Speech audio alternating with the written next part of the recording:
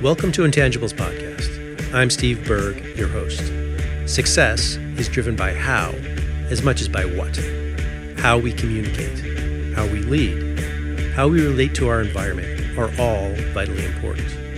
Intangibles is a podcast that explores the underlying traits, qualities, and behaviors that improve the how.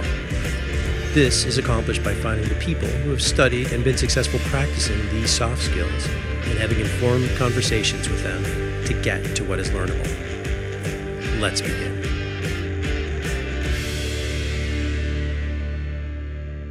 What happens to a frog's car when it breaks down? It gets towed away. That's kind of stupid, right? But it makes you smile.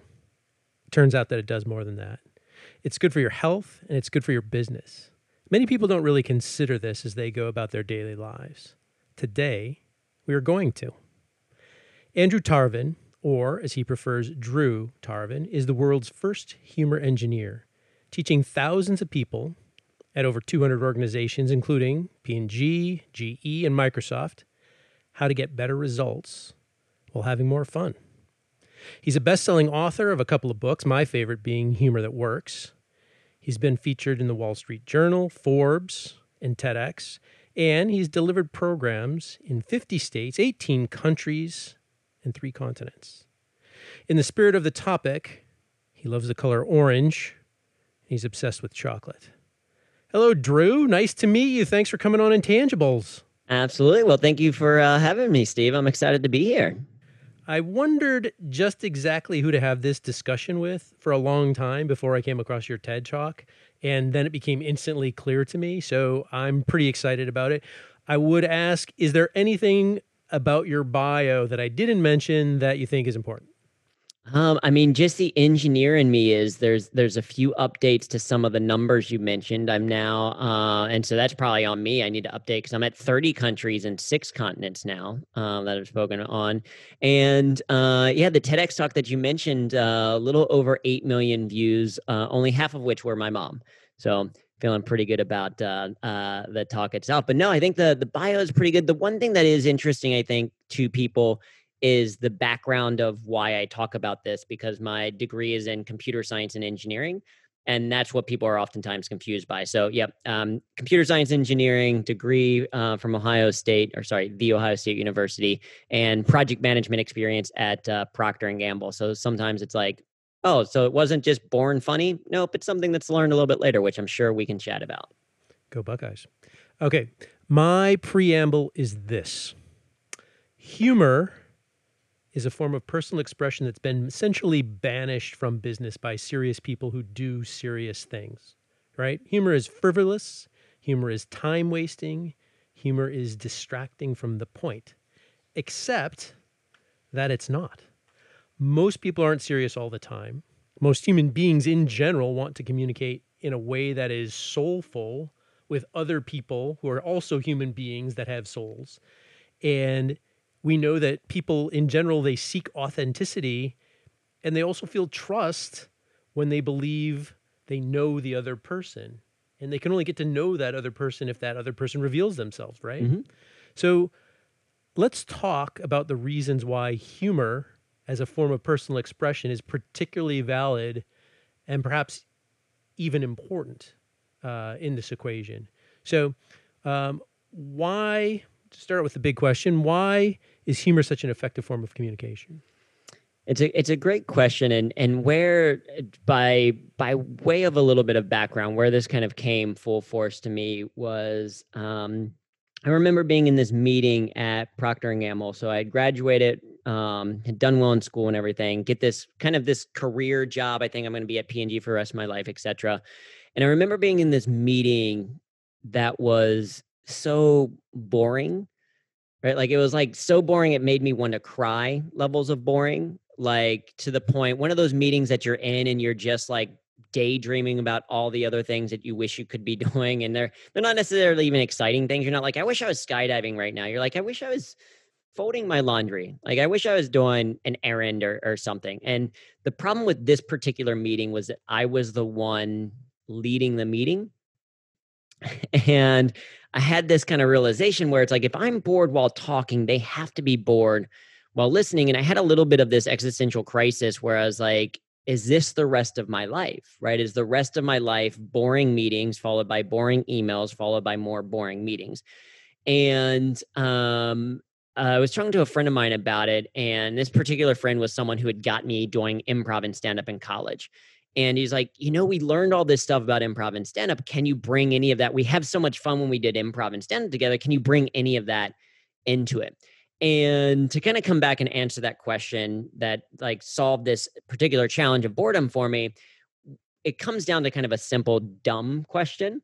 And the simple, dumb question is, would you rather do something that is fun or not fun? That's a tough one. Mm-hmm. Right?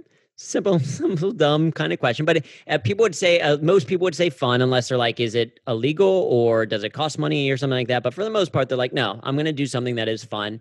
And so it stands to reason that if you were to make your emails a little bit more fun, do you think people would be more likely to respond to them? If you're to make your meetings a little bit more fun, do you think people would be more likely to attend? If you're to make your communication in general a little bit more fun, do you think people would pay more attention? And the research tells us yes, right? This isn't just me kind of like pontificating, wondering this. It's like there's actual research that shows that we can use humor to get people to pay attention, to help them remember things a little bit longer. And I think it goes back to the idea of, oh, well, if this is more fun, if this is more enjoyable, I want more of it. And in that process, I might be learning something or getting to know you better, or, all these other side benefits or these kind of primary reasons why we might use humor included. Okay. So if fun is the metric, let's talk about, and you started to mention it, I think, how fun, I was thinking of it as joy, but I think fun is equally good. What the impact of that is, I don't want to say statistically, but when I start to quantify it, right? How does that, what's the impact of fun, right? What is that doing for me that makes the difference? Yeah. Well, I mean, I think you can think about it from a couple of different perspectives. Like from a business perspective, from the engineer side, or from the CEO of a company or the leadership side, the benefit of it is, you can think of 70% of the workforce is disengaged. That comes from Gallup, and they estimate that costs the U.S. economy about $500 billion in lost productivity every single year. Now, I'm an engineer. I love math. I don't think of them as math problems, but math opportunities. Right? So this is an opportunity for math. So if we know that 70% are disengaged, and that's U.S. economy cost is $500 billion, if you do the math in terms of number of disengaged employees, then the average cost of a disengaged employee is $4,638. And so then if you start to think of like, okay, well, if they were to get more engaged in their work, which humor and research shows that people who are having fun at work are actually more engaged or less likely to leave, et cetera, then you could say, oh, okay, what would the impact be on my organization if I took 70 people and made them more engaged? Oh, well, potentially, savings of or increase in productivity of say $4,638, right? So you can do numeric math about that. You can do that for healthcare costs. You can do it for turnover. You can do it for employee and workplace satisfaction. But I think outside of the numeric value as an individual, the value of humor, or say fun in this case, is twofold. One is that it does get better results, as we kind of alluded to. Like when it's more fun, people are more likely to stay engaged.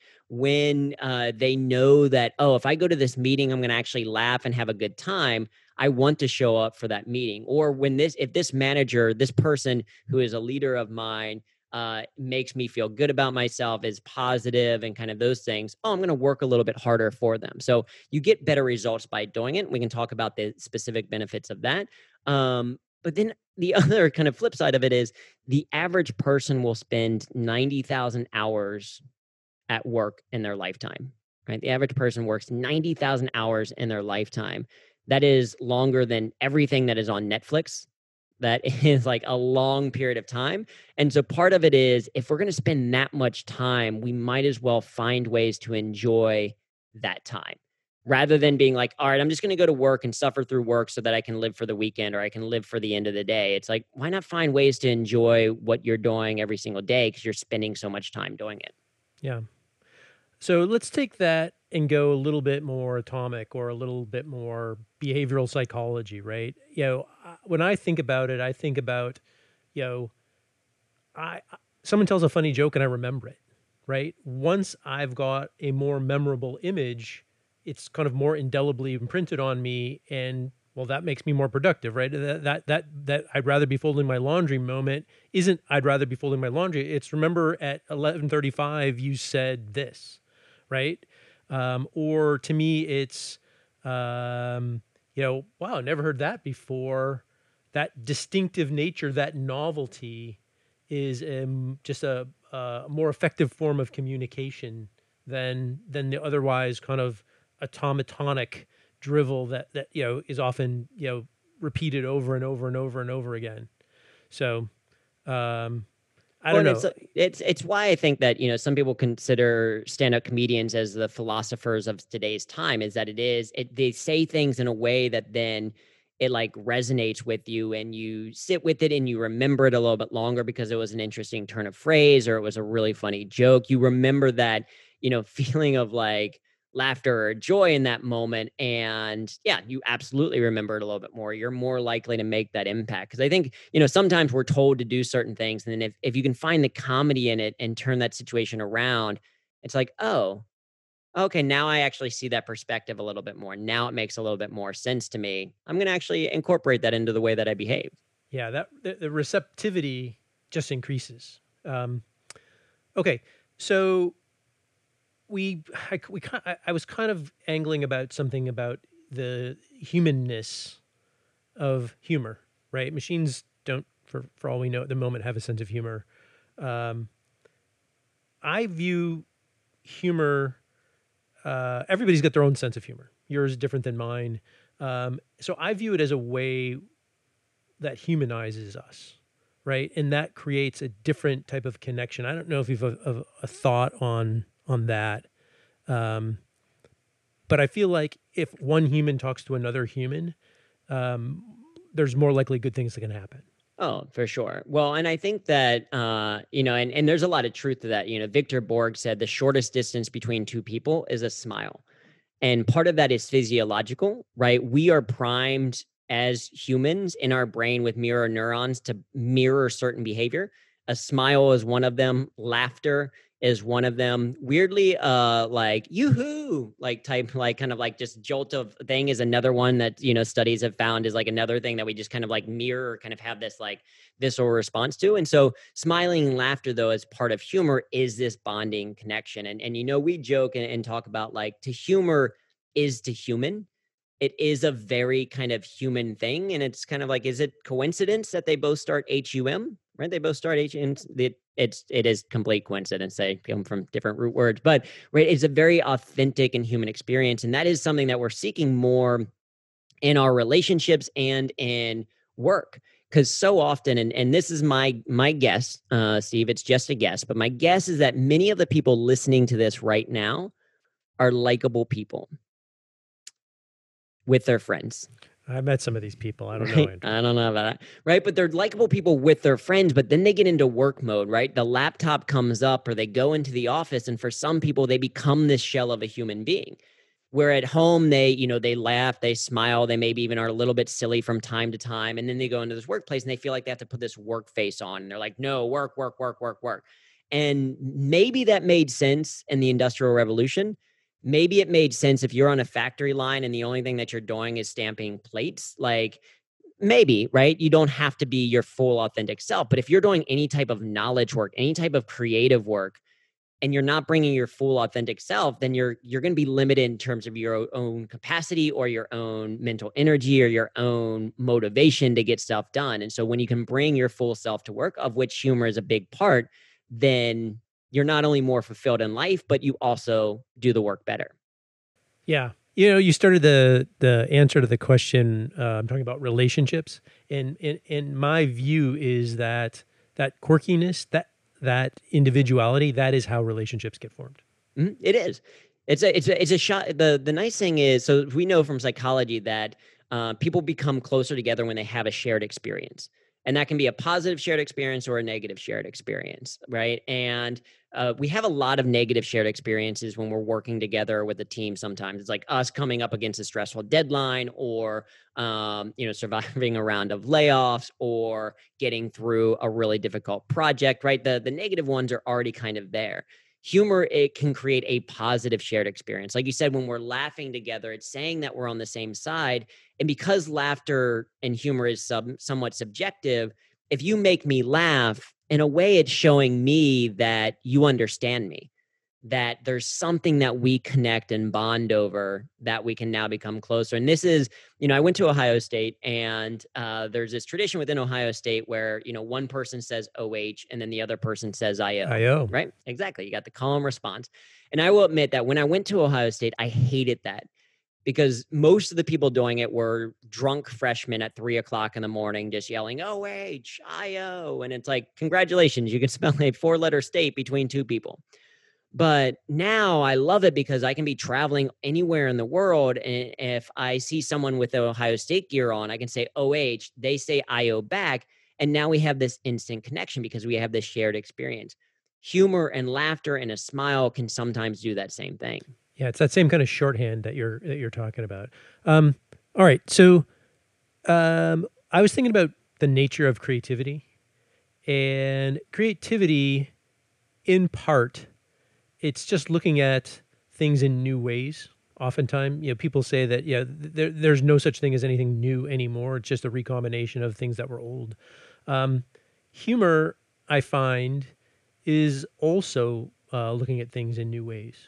So the question is the practice of humor kind of on a daily basis really a step toward generating the habit of creativity? Absolutely.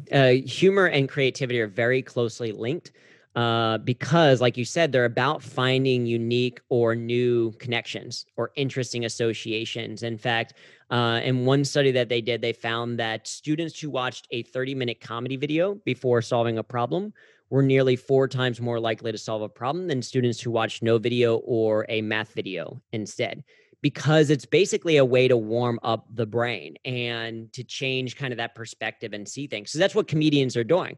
They're looking at something that everyone's kind of looked at before, and they're seeing a slightly different angle into it, or making a slightly different observation that you see. So for example, I will tell you that I don't like mint chocolate. Right? Most people love mint chocolate, but it's like, I don't like mint chocolate because I've never been eating chocolate and thought, what would go great with this? Toothpaste.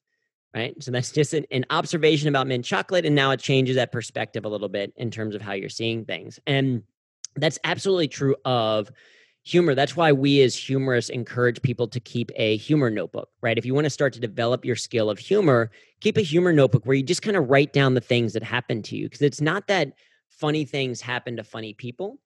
It's that funny people see the things that happen to them in a funny way.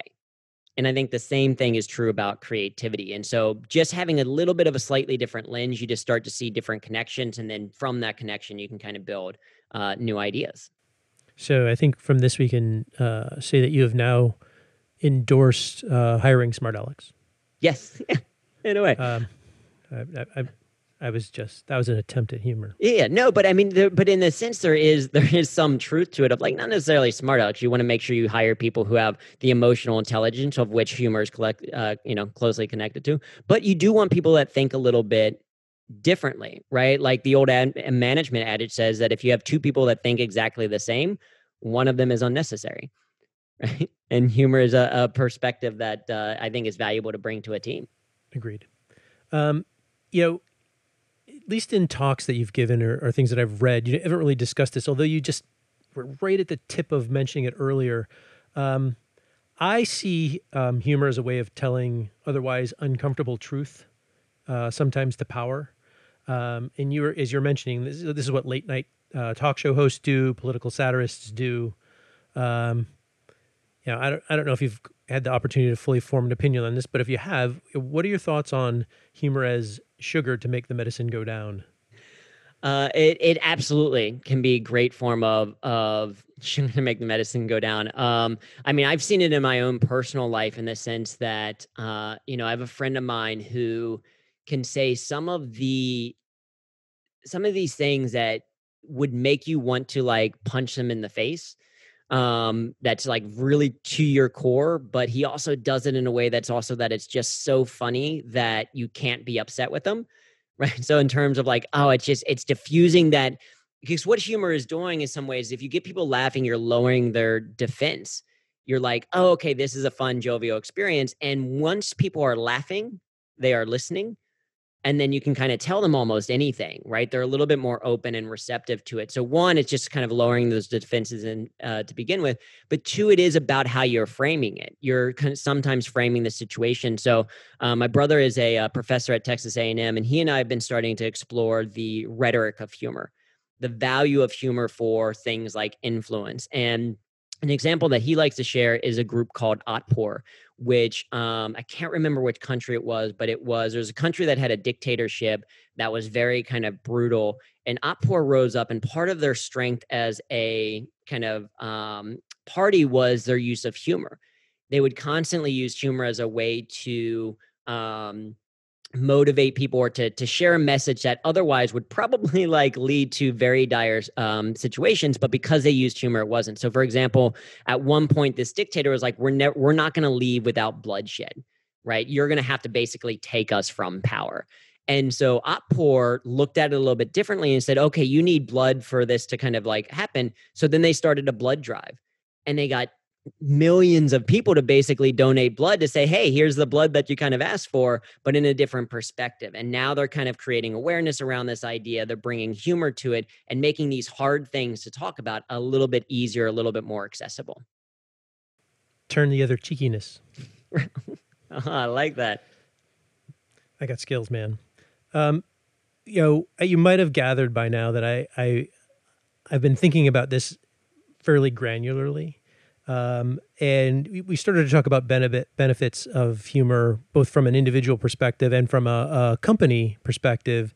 And I was thinking we might dig a little deeper on some of those, not necessarily long answers per se, but just kind of, off the top of your head, from an individual perspective, physiological perspective, laughing releases serotonin, right? And that's the chemical that contributes to your well-being and happiness.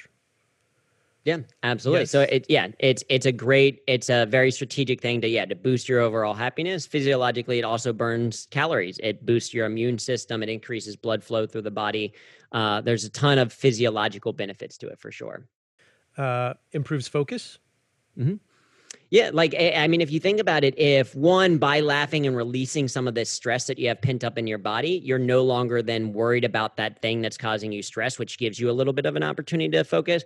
Also, the chemical of serotonin and a couple of other things that happen with it increases that ability to focus. And then the other thing is we are big believers that what gets fun gets done. Right? Like in a sense of if you make something a little bit more fun to do, you're going to be willing to do it a little bit longer. That's why students who say, I have, I can't, sit in a classroom at all. And I get antsy after 5 minutes can also sit on their couch and play Fortnite for 4 hours. Right. Because it's more fun to do. Yeah. My son can do that. So yeah, I mean, actually you just touched on another one. It reduces anxiety. Right. And frustration. That's the serotonin thing again, I guess. Partially. And I think it's also partially a perspective thing is that, especially when you can learn to find the humor in situations, even difficult situations become a little bit easier to process, partially because of, you're laughing away some of the stress, but also because it just gives you perspective, right? We hear this saying that comedy equals tragedy plus time. Right. That super embarrassing thing that happened to you in school that you thought you were going to die from embarrassment is now a funny story that you can tell you to your friends. Right. With time, it's become more comedic. What's interesting, though, is if we can insert comedy in times that feel more tragic, it feels like more time has elapsed. It gives us a different perspective about it because it's like, oh, no, this thing doesn't control me. Right. I can find the humor in this situation and own it a little bit more. And so I think it also helps in terms of anxiety there and knowing that, building that up over time, like one of the biggest things that improv and stand-up gave me was more confidence, because I used to be one of those I'm a planner type person. I've had a 5-year plan ever since like I was 12 years old. And, I would feel confident if everything was going to a plan. And the problem is life doesn't always go to plan. So do you get comfortable? Do you plan for every possible contingency and are only comfortable and confident then? Or do you learn the skill set to be confident in uncertainty, to be confident in reacting to change? And that's what improv and stand-up can do, particularly improv. And that helps you, at least for me, help to reduce a little bit of that anxiety, because it's like, okay, I don't know what's going to happen, but I know based on prior experience that no matter what happens, I will be able to find a way to adapt to it, and I'll have a little bit of a sense of humor about it. You get comfortable feeling uncomfortable. I was thinking about the phrase gallows humor, and twisting that just a bit. It's also a form of resiliency, right? It's kind of a way to make it through, to bounce back, to find perspective in things that sometimes seem as if they may lack perspective. Yeah, it's one of those, it's one of the values or things that you can use humor for, and that is catharsis. It is, ultimately humor. One of the theories around humor is that it is a release of tension, and we laugh when we have this release of tension. And so if we can find reasons to laugh about a certain situation, it helps us to relieve that tension. And that's why you see, EMTs, emergency first responders, police officers, firefighters, doctors, etc. Like if you're friends with some of them, you'll recognize that they sometimes can have a pretty dark sense of humor. And it's that humor that helps them keep that perspective, because it's preventing them from kind of breaking down about the whole situation. It's giving them a way to have this outlet that isn't completely destructive. Wow. Yeah, a lot of EMTs in the comedy circuit, I would guess. All right, so just a half a twist again onto organizations, right? There's something about, back to fun, that increases loyalty, right? Like I don't know if it really increases loyalty. That might be an outcome of it, but wanting to stay in a place, right? Increase your longevity at a place, that gets measured as loyalty, right? Yeah. It does. Well, and just statistically, we know that about a third of people leave their company because of their manager, right? They might like the work, they might like the company itself, but they don't like their manager, so they leave. In a different study, they found that people who rated their manager's sense of humor as above average were a lot less likely to leave within the next year. And because it's a thing of like, oh, I'm spending 8 hours, 10 hours, 12 hours a day at this place. Am I having fun? Oh, okay, yeah, I want to stick with this, versus all of the horror stories that I hear of other places, or all the jobs that I had before this, where I don't know, some of the people that we work with, they're sometimes like, I never knew that I could actually look forward to going to work. I didn't know that I could actually be friendly with my coworkers. And once you have that, you're like, oh, I don't want to lose that. What was this? Was it Project Awesomeness? Do I have that right? Well, there was one employee that you were managing that was like, "Hey, I'm out of here," and you initiated, again, it might not be Project Awesomeness, but something Project Awesomization Awesomization. Okay. Yeah. And that kind of changed her frame, right? And that increased her engagement and made her not want to leave. It did. Yeah. Because and part of it, and this is a big part of the message that we share, is around personal ownership, is that and I personally believe that you are responsible for your own happiness, that it's not up to your manager to make sure that you're happy in your work, or not up to your coworkers. It's not up to, Steve as a podcast host to make sure that the podcast listeners are happy. Now, hopefully we do things that can help to contribute to your happiness and give you, we don't detract from it, but ultimately it's an individual's responsibility to think about it. And so part of that is this particular person, one, was making it more fun for her, but also her seeing through me using humor was like, oh, wait, I can use humor too. Like, no one ever told you to do that. No one ever told me to either, but I can. So, I'm going to make this more fun for myself. And it's almost you're making it okay. Permission. Yeah, you're making it okay. Just like suburban women to vote for a Democrat. All right. So look, in my mind, that's the easy stuff. understanding the why is helpful. Implementing a strategy to do this effectively, properly, is a little bit harder. I've tried to put things into my own words and how I've internalized kind of what you're espousing here. Let me review some of the tactics. First one, actually easy one, have fun. And I view it as the way do you have fun is you put in the energy up front to think, all right, this is what's going to happen. What wrinkles do I want to put in there? What originality do I want to interject that's going to improve the experience? Yeah. And I think that's a great perspective as a way to think about it. And so from this using perspective, we say the reason why we emphasize fun is because when people hear humor, they think funny. And so they think this really high bar, they think of stand-up comedians and, oh, I've got to tell jokes. And when we're talking about like, it's less about making it funny and more about making it fun. And in terms of how to do that, absolutely. It's about intentionally trying to improve the experience and think about the things you already like doing, right? You've learned through play as a kid, or you've learned through, in college, the stuff that you like to do, you learned what music you like, etc. Can you bring components of those things into your work? Now, I'm not saying like, okay, if you're doing data entry, do a shot every time you enter a 7 or something like that. But I mean, maybe kind of fun. But if you like music and you're doing a pretty mundane task, can you listen to some of your favorite upbeat music so that process itself is a little bit more enjoyable? Yeah.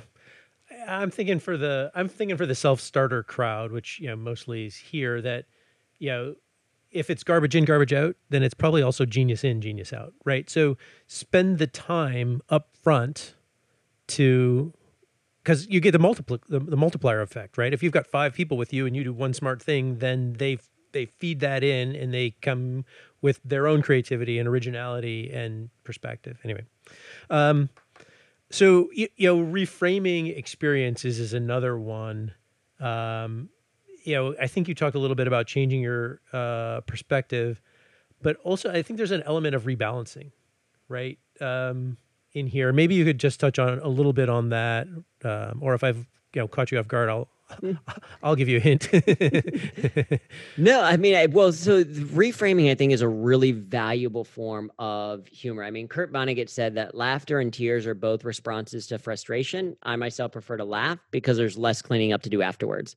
Right? Like it's a way of changing your perspective about a situation. And it's just kind of like saying, okay, instead of these are all the things that are awful about this situation, what is one thing that I do like about it? Or what is one thing that I can turn the humor in? Or, and this is where when you do comedy, if you are a storyteller or that kind of thing, it helps when, speakers are an interesting breed because like when something terrible happens to us, we are like partially like impacted by it, but we're also kind of secretly like, this is going to make for a great story later. And it's like, that's already reframing the situation a little bit more. Or how can I how can I turn this thing into a positive, or how can I find the humor in it? But it is very much about that change in perspective, right? Because we can't control the things that happen to us, but we can control how we react to them. And if you can bring humor to it, like I said earlier, it removes a little bit of the sting from it. So, I mean, just as I'm listening to you, there's so much about thinking here, right? We talked about creativity and creative inspiration. We've talked about a little bit about critical thinking. Define convention, right? That, oftentimes we find things funny that are unexpected, and they're unexpected because they're defying convention. All of these are IO, right? They're as an engineer, they're all about generating IO that is heretofore kind of not standard. Yeah, well, and to geek out a little bit about it, and I will butcher this, but are you familiar with the reticular activating system, selective attention? Not at all. Okay, yeah, I like that. So RAS, reticular activating system, one of its primary functions in the brain is selective attention, right? Because we as humans, we're constantly bombarded by information. It's not possible for us to consciously process everything. So the brain says, this is what's important, this what isn't. Here's what I'm going to let you know about. Our selective attention is dictated by what we give it, right? The input part, right? The I part. So for example, I could tell you to look around the room that you're in right now, or if you're driving as you're driving or that kind of stuff, and say, look for something interesting. And that changes already what you're looking for. Or I could say, look for something orange. What's the first thing that you notice that's orange, right? It's my favorite color. So what do you notice? And already it's changing, like, oh, all of this information that I could see, I'm now starting to see the very small orange that's on this, roll of masking tape next to me, or I'm seeing this very small orange flower that's outside, despite the fact that there's a mist of green next to it, right? So I'm already inputting something a little bit different, and now what you're seeing is already a little bit different. This is the value of the humor notebook that we talked about earlier, is by simply saying, I want to be on the lookout for the things that are interesting, that are curious, that are playful, that are fun, that make me laugh or smile or whatever. And you start to capture those things, it starts to change what you see, how you see things, and then it gives you that perspective, right? It becomes this habit that you notice over time. And so I think that that's what humorists are doing. They're just looking at things a little bit differently. They're giving themselves, okay, like if most people think this is bad, how could it be good? Or if most people think that this is good, what are some of the negatives about that situation? And you can do it for your own life, right? The things that you're obsessed with, the things that are true for you. Like, a friend of mine not too long ago told me that I kind of look like US soccer star Megan Rapinoe, which I think is hilarious. And then it's like, okay, in what ways is that true? Rather than being defensive about it, it's like, oh yeah, well, we both are in our 30s. We both love soccer, and we both get called ma'am on the phone. There's actually a lot of similarities between these things. Very good. I would just tell you that I often podcast while driving, just because I do like to up the degree of difficulty of my podcasting when I can. The last. Right. And so that's an interesting angle, right? I talk about podcasts while driving, and it's now taking that perspective of recording a podcast as opposed to listening one. And that's where I geek out, is like, let's parse the humor that happened. I know that's not for everyone, because you're like, you just explained the joke. You ruined the joke for Steve. I'm sorry, but I love talking about this. No, I imagine that there's probably a lot of people that are just like, wait a minute, what's this Vulcan doing telling jokes? That didn't make any sense. Mm-hmm. The last one, also difficult for a Vulcan. The notion that, in the interaction, you're generating a certain level of empathy, mm-hmm. right? That you are noticing things, which shows interest, and you're also showing that you're paying attention, and you are interacting around that. Right. I think that maybe that's all back to that humanness again. Yeah. And I think that it partially is. And it's connecting to the emotion piece to say, hey, we are emotional beings. We're not robots, right? That there is an emotion connected to it. And if I can then make you laugh, it's creating that positive emotion. Or if I can give you a little bit of perspective and be there, it's also showing a level of support. Right. And this goes a little bit to how you're leveraging it, because we can use humor as a positive or a negative, right? It's simply a tool. So you could, like, if someone is very upset, you could then start making fun of them and laughing at them. That's not necessarily going to show empathy. That's going to show like, oh, this is actually make things a little bit worse. Or you can use humor as a way to show some of that support and that strength. And if you can kind of bring people along with some more positive, inclusive humor, you help to help them experience that levity, that light moment, that perspective shift. And this happens all the time with my wife, is like, if she is stressed out, then I'll find a little bit of humor to bring some of that levity, say, this is something that you need. She does the same thing for me. If I'm stressed from something, she'll say a silly joke or do something kind of a little bit, say something in German. She's German, first German I've ever dated, most efficient relationship I've ever been in. It's fantastic.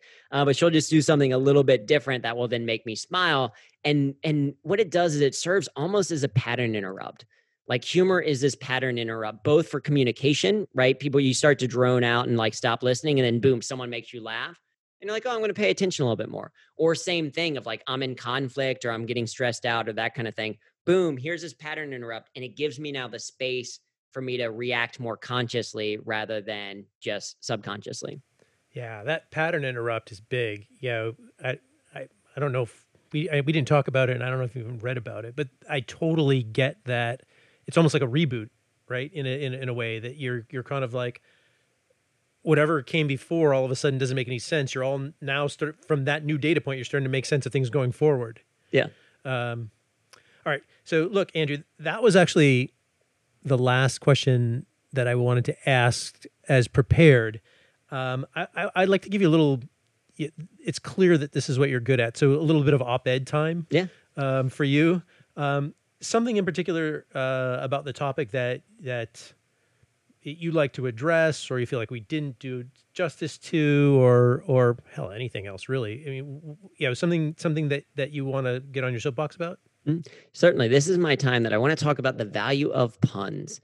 No, I do love puns, and I could talk about the value of puns. In fact, in the Iliad, first known written pun, was in the Iliad. So go back to Homer to get that. Shakespeare had, I think, over 2,000 puns in his work. There's tremendous value in, but people call it the lowest form of wit. But no, what I really want to talk about is just the emphasis that humor is a skill, which means that it can be learned. Because I think that, we've talked about all these things, and sometimes people will listen and they'll be like, okay, that's great, but I'm not funny. Or, people hear that I do improv and they're like, I can never do that, or I can never do stand up. And the reality is it's just a skill, just like cooking is a skill, piano is a skill, learning to walk is a skill, learning a new language is a skill. This is just a skill. So it can be learned. It starts first with that humor notebook, just being a little bit more attuned to where you already make people laugh and smile and have fun today, and then being a little bit more intentional, like you kind of talked about a little bit earlier, like, okay, how can I bring humor into the work that we do? And then certainly from there, you can learn things like better delivery. You can learn techniques like comic triple or association, et cetera. But it really just starts with that more awareness and intentionality around using humor. That starts it as a little bit of a humor habit, and you'll build over time that capability, because everyone has their own style or different sense of humor, right? Your sense of humor is a little bit different than mine. Even my brother. So my brother and I were speaking, as I mentioned, Professor, we were speaking in Morocco together, and in the elevator ride down, someone there was like, it was so interesting to see the different styles of humor. Even though you're brothers, you have very different styles of humor. They turned to my brother and like, you have a very warm style of humor, like very kind of conversational, and was very fun and playful. And then they turned to me and they're like, your humor is very cold. And I don't think that they didn't necessarily mean like cold and like, standoffish, but I'm clearly much more of this was planned. Here is the setup and punchline. This is where I think you're going to laugh, etc. And so even though we're brothers, grew up similar backgrounds, right? Still a different style. And everyone has their own style, and it's learning to tap into what that is. Yeah. I mean, I think about, I've been watching a lot of comedians in Cars Getting Coffee, and one of the themes that keeps coming back from all of them is, in the beginning they all bombed, right? In the beginning, it was just awful. They couldn't get time. No one thought they were funny, but obviously they became very funny, right? So they learned what worked. They got better at it. They honed their craft. Hell, Seinfeld kept every joke that he's ever written down. Crazy. Okay. So op-ed question number 2, where can the listeners, who are listening to this, find you? I know you work with companies. I don't know if you actually work with people or whatever, but yeah, what's your best way to get, interact? Yeah, so if people are curious and they want to learn more on humor as a particular topic, then go to humorthatworks.com. And so we got a bunch of free articles there. Link to the book that you mentioned at the top is there. We do offer certainly workshops, some public workshops, a lot of corporate workshops. We also do offer group coaching and one-on-one coaching for different things. Our thought is we want, I'm very passionate about this. And so it's like if someone wants to learn how to use humor, we want resources for every budget and every style to be able to to do that. If they have specific questions or if they love puns, if they're like, we want to hear more puns, then they can follow me on social media at Drew Tarvin. So DREWTARV as in Victor IN. On all social media, LinkedIn, Facebook, Twitter, MySpace, all of them. Still on MySpace for some reason. Wow. I know. MySpace is still a website, and I still have a profile. So, yeah, I guess you're OT, Original Tarvin. Yeah, the OT. But happy to do that. But the last thing that I would say, maybe you're going to prompt me for this, was just even if you're like, I don't want to do any of that, I'm tired of your Megan Rapinoe voice or whatever. The big thing that we encourage is to simply start with 1 smile per hour. Which is just kind of a slight turn of phrase, just to say each hour of the day, try to do something that brings a smile to your face or the face of someone else. And in doing that, you will start to develop a humor habit, and you'll start to just notice how small the thing can be. It doesn't have to be the big, grandiose, I've written 60 minutes of stand-up comedy level material. That's not the goal. It's here's this one thing I can do for my team, or my one thing I can do for my family, or one thing that I can do for myself in this hour that brings a little bit more levity to my life. Perfect. Okay, so we've got Humor That Works, and that's got a bunch of stuff that is specific to you. I'm going to ask you to go on a limb here. Besides the stuff that's specific to you, what materials, books, things that you found interesting that helped you on your journey would you recommend that people also try and find? Sure. A couple of things. We'll pick one from each medium maybe to help with people. I think from a movie perspective or documentary perspective, since you just mentioned Seinfeld, the movie, the documentary Comedian is very good. It is basically after the Seinfeld show was over, Seinfeld retired all of his material and decided to start completely from scratch and did a documentary about it. And it's to the point that here was someone who made millions of dollars in stand-up, started over again with zero material, wrote 5 minutes, and then someone in the crowd who didn't know who he was asked if it was his first time ever doing stand-up, right? Like it is a skill. It is something that has to be learned. So really interesting look there. Kind of along those lines, if you're into podcasts, I'm a big fan of Good One. This is a Vulture-produced podcast, but they bring on comedians. They share one of their famous bits. So my favorite episode is Gary Goldman. If you're looking for a specific episode, he does a 15-minute bit on Trader Joe's. So they play that bit for you, which is very funny. And then they bring on that comedian to talk to them, like, how did you actually create that? Where did that come from? All of that. So I think that it's very good.